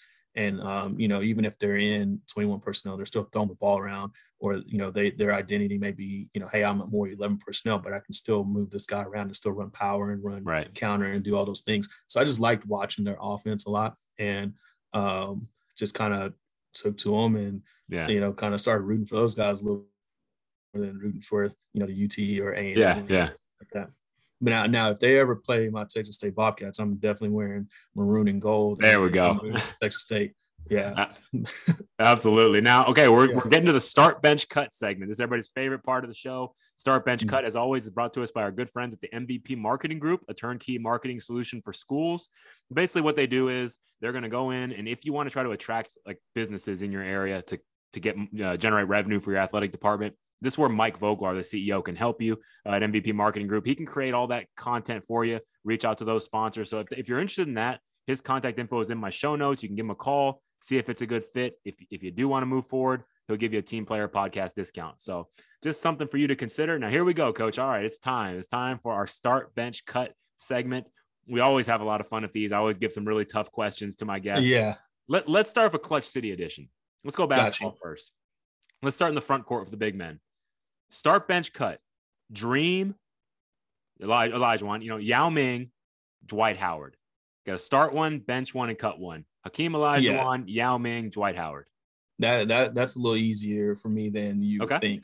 We're gonna start Dream, obviously. Dream is Dream. There's nobody likes Rocks without mentioning Dream. Sure. And then I'm going to bench Yao Ming, and I'm going to cut Dwight Howard. Yeah, okay, so you're the second person I've had this question, and both people have cut Dwight Howard without much hesitation. So tell me why. What is it about Dwight? Man, it's not that I dislike Dwight. Sure. I think I'm one of those guys who kind of think he kind of got a raw deal at the end there for the Rockets. I think he was doing everything he was supposed to do. I think the offense just kind of moved towards more James Harden and doing what he wanted, doing, catering to him a little bit more than just throwing it down in the block to Dwight. So, but those earlier years, Yao Ming was Yao Ming. Like he was pretty good, before the injuries. Totally agree. Yeah. And then, Dream is just the face of the franchise. Like, without him, the Rockets aren't as relevant as they are. Yeah, I think you're spot on, Coach. I would have done the same thing as what you rated him, and Yao could just do things that nobody else could do. He was the kind of a unicorn in that regard. But yeah, so let's move into the backcourt, Coach. We got Steve Francis, the franchise, Clyde the Glide Drexler, a native Houstonian, HISD Sterling High School, and of course U of H Cougars, and then James Harden, the beard. So let's go start, bench, cut. Steve Francis, Clyde Drexler, James Harden. That one's a little tougher, but yeah, I'm thinking about James Harden as a Rocket, and you definitely start James Harden as a Rocket. Yep. He was a stud for so many years. Like I was upset last year when they traded him, but I mean it had to be done, whatever, for us to rebuild. Right. I'm going to bench Clyde Drexler, because he's Houston. I mean, he went to U of H. Yeah. And he came and he got a ring with us, and then, unfortunately you got to cut Steve Francis, but Steve Francis was a dog when he played for the Rockets. Those were fun times. Kind of like, after all the success, it was a rebuilding time, but it was a fun time with him as the face of the franchise. Yeah. And a young Yao Ming coming in a couple years after him. That was a fun time. Absolutely. I'll never forget the first time Yao and Shaq squared off in LA. I remember watching that game live and just on TV and had a great time watching that. All right, let's move over to the Diamond. You all said you're an Astros fan. Let's go Altuve, Bagwell, and Biggio. Altuve, Bagwell, Biggio. Yeah, that one's tougher. That one's tougher than you think it is, or what people would think. I'm gonna surprise people. I think I'm gonna go Altuve. I'm gonna start Altuve. What he's doing, he's gonna probably go down as the greatest Astro ever. Right. With what he's doing right now. And then I'm going to bench Biggio. Biggio is phenomenal. It's crazy that they play the same position, and Altuve will go down as the best ever. In my opinion. And the Biggio 3,000 hits, you can't argue with that. And and then him being a selfless player, was a catcher, second baseman, moving over to center field, coming back to second. You just can't cut him. Bagwell was amazing as well, but you just can't cut Biggio. Man, that's what I love about you, Coach. You have high-level sports analysis on every sport. I do enjoy talking sports with you. I don't know if I could bring up like NHL. If you'd also know that, I wouldn't be surprised if you did, because I don't know much NHL. Okay, I don't know much. You always have like a well thought out response. I love it. So I knew this was gonna be a fun start bench cut with you. Okay, let's move over now to football. Okay, I'm gonna give you your GOAT edition here. And I heard you kind of reference it, who you thought was the GOAT. You kind of let that one slip a little bit. I don't know if you know my good friend Jason Campbell, if you ever crossed paths with him. We went to Texas State together. So, yeah, I know he went to Texas State. I just didn't know if you knew him at Texas State. He's older than me. Right. We've crossed paths. Like, I don't know if it's going to come off wrong, but like the Black community at Texas State, we all know each other because it wasn't that many. Texas State so we all, we all kind of know each other. Yeah. I get it. Yeah. And, Coach Campbell is also a team player alum. He's the head boys basketball coach at Northbrook. And we kind of had a good chuckle during his start bench cut segment, because I said, Coach Campbell's of the opinion unapologetically that Tom Brady's trash. So we had a real good laugh about that. And so anyhow, I don't know if you feel as strongly as Coach Campbell. I don't know if you feel that way about Tom Brady, but I'm going to throw Brady in there. So we got a start bench cut of Tom Brady with your boys, Brett Favre and Aaron Rodgers. Start bench cut, Tom Brady, Brett Favre, Aaron Rodgers. Yeah, I got to start Aaron Rodgers. He's probably the most talented quarterback that's ever played the game. Like he can do stuff with that football that people just can't do. I think maybe Pat Mahomes can do some of the stuff he's doing, or he can do. And then, man, I can't ever cut Brett Favre. Like, there's just no way. Like that guy, like me liking the Packers, I can't cut him. So Brady's gonna have to get cut, even though people will say Brady's the GOAT, like, of all time. He's getting cut for me. No, but let me ask you though. So are you in the camp that Brady is extremely overrated, or are you just saying, like, I think Rodgers better, but Brady's still great? Or what's kind of what's your assessment of Brady? I'm just curious. So if you'd asked me after his first like 3 or 4, I'd been like, dude, he has like the best defense, and the best the best coach in the game. He's winning championships off of last second field goals. But after that, man, it started being kind of the Brady show. Like, he's ripping people apart. I think that Super Bowl here in Houston, like against Carolina, he was like, I mean, they were going at it second half, and he was putting up some numbers. So he's definitely proven that it's not just the defense and Belichick. It's him too. Or it's kind of shifted towards him. So, I mean, people will compare him and Peyton Manning, but I mean, if you just go by Super Bowls, it's him. Sure. So. Yep. And last one, Coach, for your OU fandom, little Boomer Sooner edition: Baker Mayfield, Kyler Murray, Jalen Hurts. Start bench cut. Yeah, that honestly, out of the ones you've asked me, this one was probably the toughest for me because they all followed each other, and so this one was pretty tough. I'm going to start Baker. Okay. all those guys pretty much played 1 year. Right. And then they were gone. Baker was there for like 3, I want to say. Right. And he was like a Heisman finalist all 3 years, I want to say. Yeah. But he was definitely fun to watch there. I'm going to bench Kyler. I think I liked watching him play. Yeah. And even though Hurts came over and had a great year, I'm going to have to go and cut him, you know.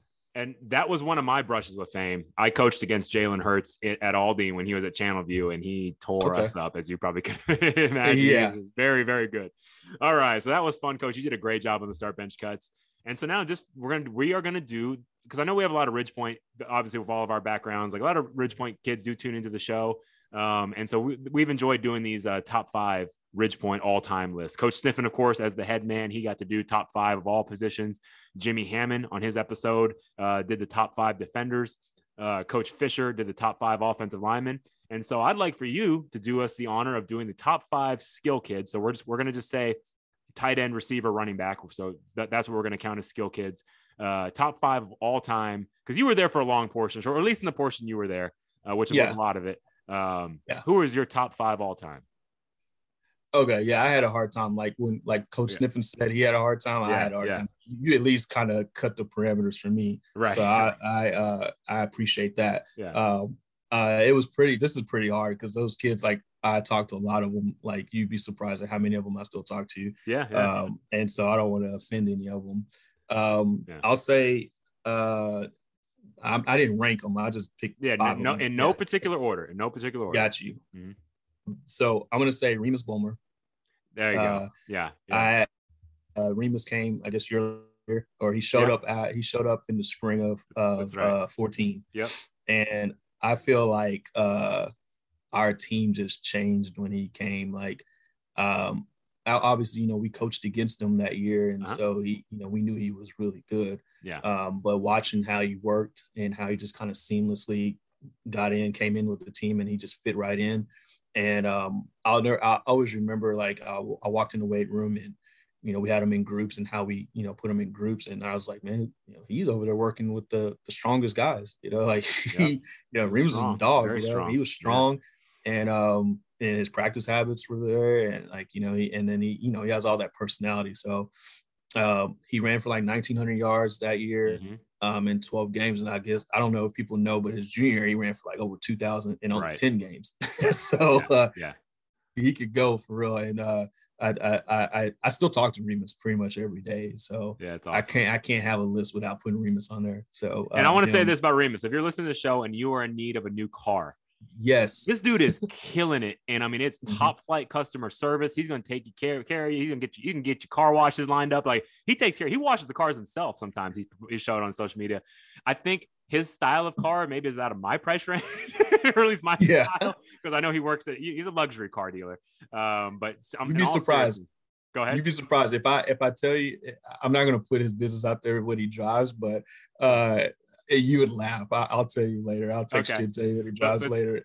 But seriously, like he is an excellent salesman. So if you're listening to this show and you want to, you need a new car, look up Remus Bulmer. And Coach, do you know his dealership? What the name of it is? He works at the Mercedes off of Greenway Plaza. Okay. But he can get you anything in like I can't remember the name of the other, like Auto Trader or something like that. If you look up that, he can get you any car on there too, man. Remus is killing it. Like you said, he's killing it. This is the guy. And one thing I want to share about Remus, and we all love Remus, man. He's that all of us loved him, and he had that, he had what you hear this term a lot, but infectious smile.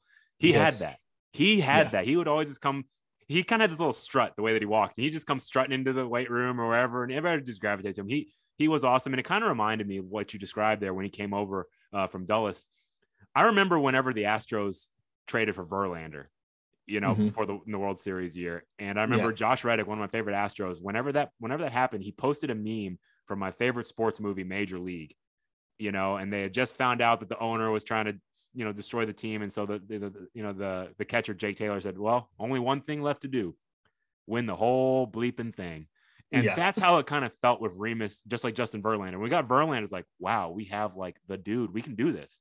And so when Remus came, I felt the same way, like we're going to win the district championship. Like I felt like that was like that last piece. So You were absolutely right the way you described that, Coach. Yeah, amazing kid, amazing on the field. Like, you know, just if you like I said, I talk to him pretty much every day, and just the growth from him when I first met him to now is just unbelievable.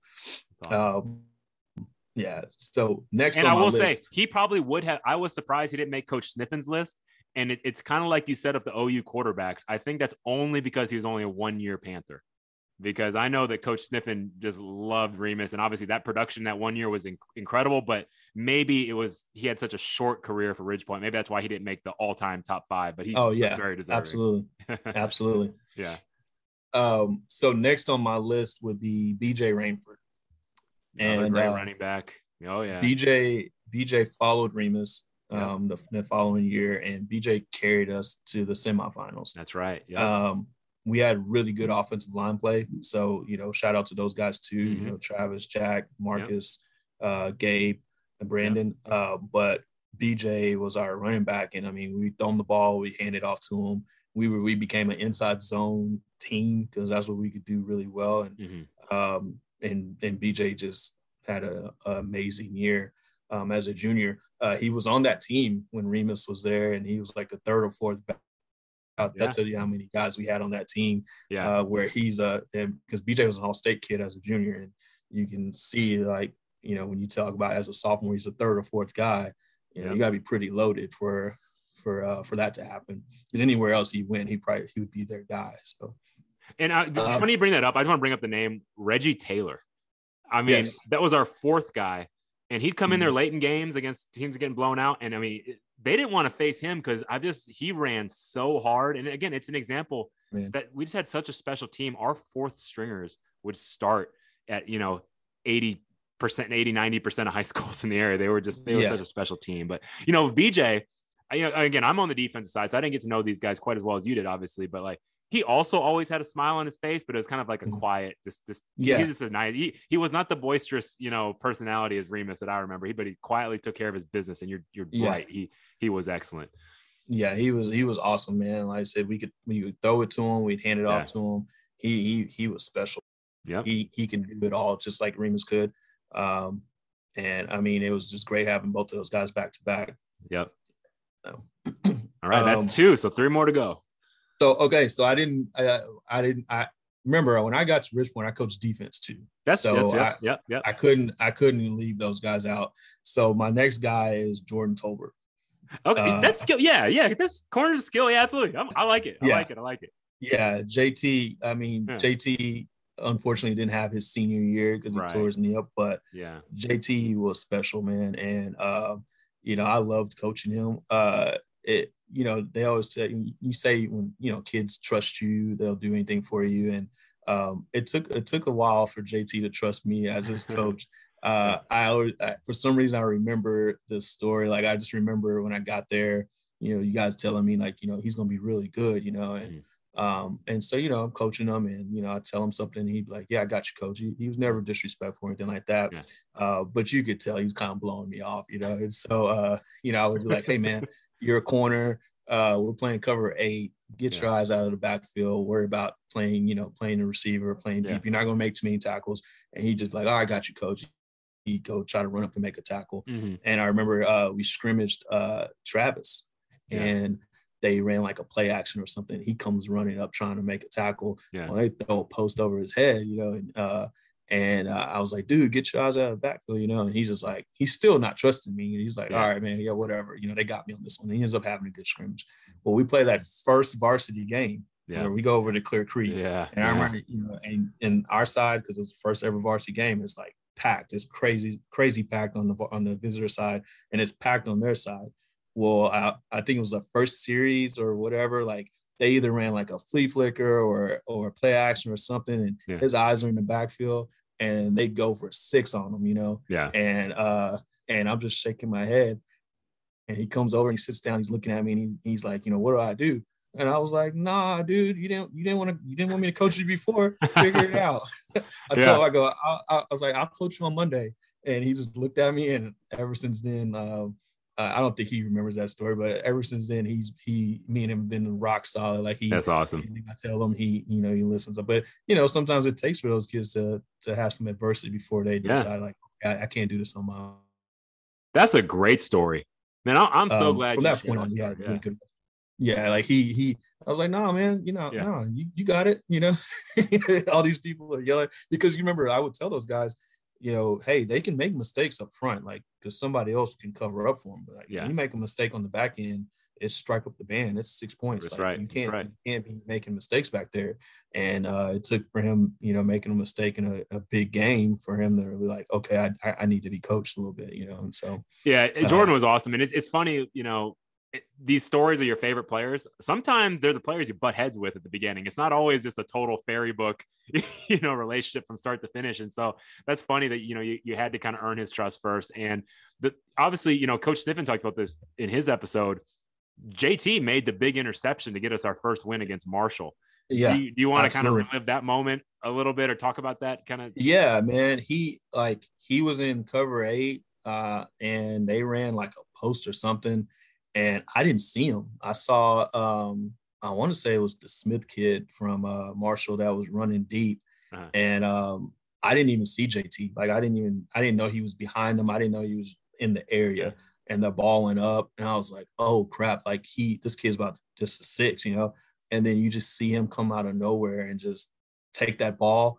And then the best part of it was, like, he kept his balance. And then he came over to return, and he's running down our sideline. Yeah. And then he gets knocked out of bounds, and our crowd just went nuts. Like, I've never seen anything like that. My buddy was in the stands, and he was like, dude, he's like, that whoever JT is, when he made that interception, the crowd went crazy and was just yelling JT and screaming his name. Yeah. And like, that was cool. That was a cool moment. Like, yeah.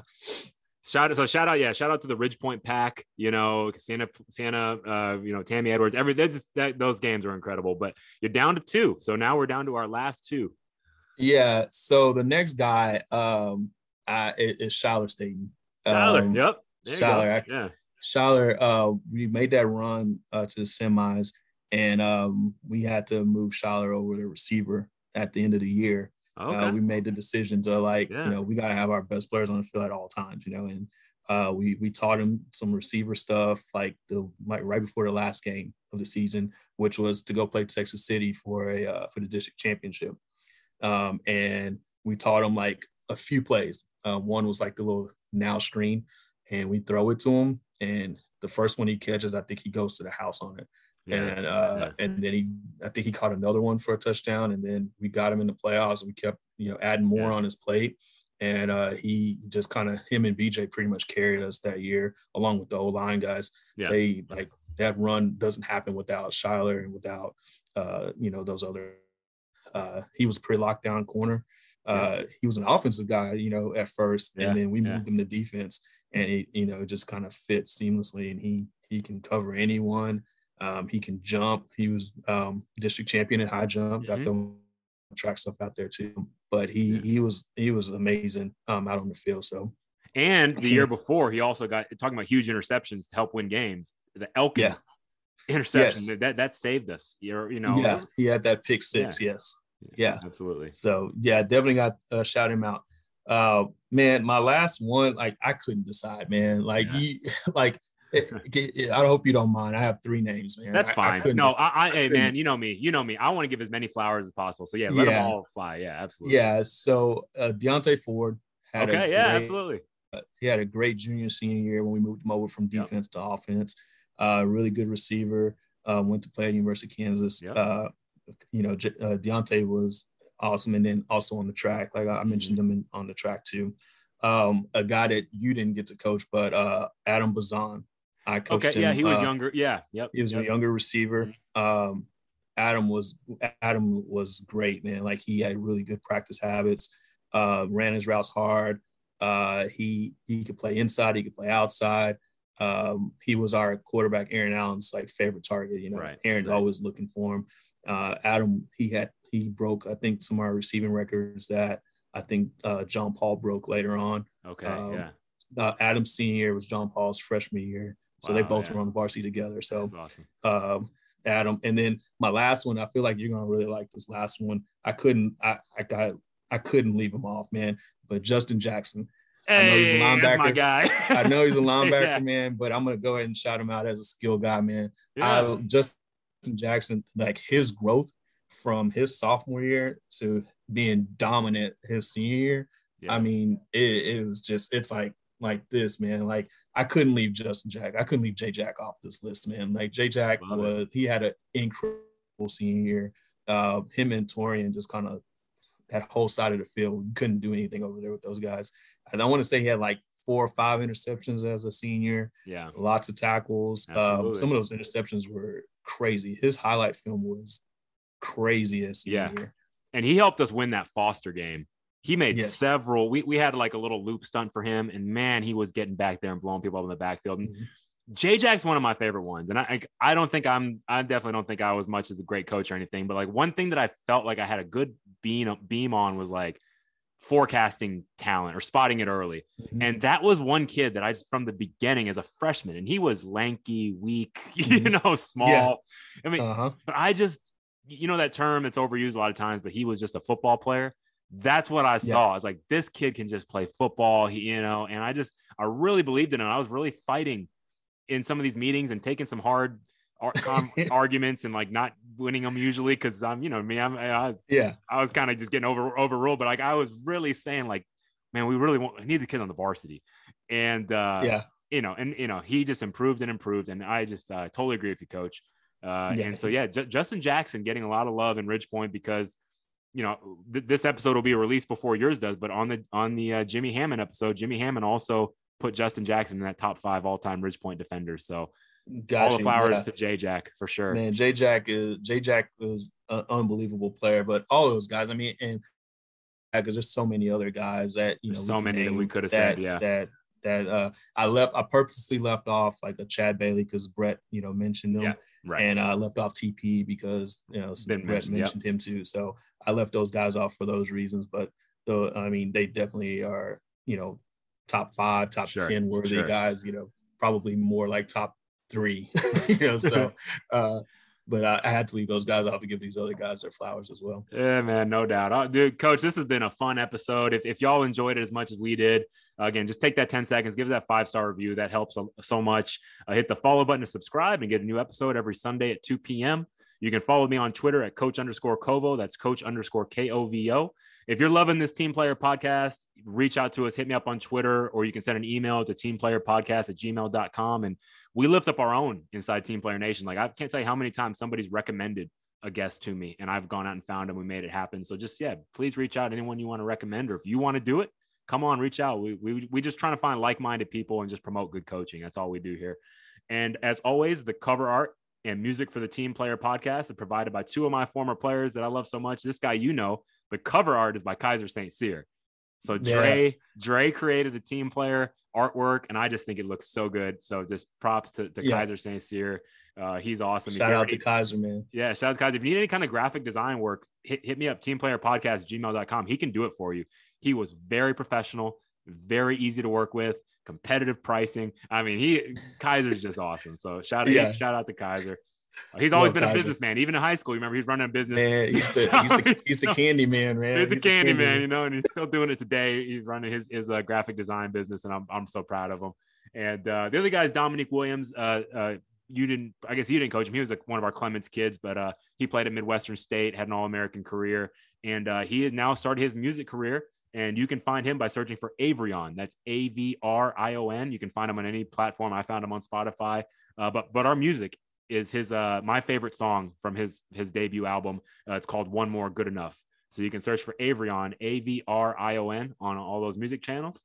Coach O, this has been so much fun, man. Thank you for coming on the show with us. Man, I appreciate you, man. You're doing a great job, man. I love listening to this, man. And hopefully this blows up to where you're like, big time, like, Colin Cowherd or something, man. Like, you're doing a good job, man. I like you said, man, like you're, leaving coaching and now you're doing this, man. You always throw so much into everything you do, man. So I appreciate that. I definitely am appreciative of you asking me to come on, and hope that the show does well, man. Much appreciated.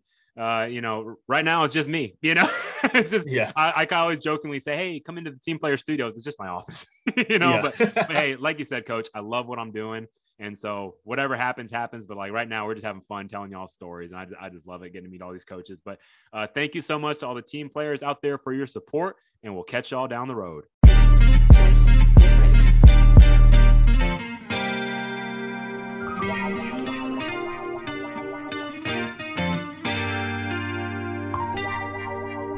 It always feel like I need one more bar and one more line. Record the track just one more time. My family think I bumped my head, lost my mind, ensuring them I'm just fine. I'm good enough, but I need one more bar and one more line. Record the track just one more time. My family think I bumped my head, lost my mind, ensuring them I'm just fine. I'm good enough, but I need one more bar and one more line. Record the track just one more time. My family think I bumped my head, lost my mind, ensuring them I'm just fine, I'm good enough. But you be told I need some therapy. Initially ain't do it voluntarily, but now I got a legacy.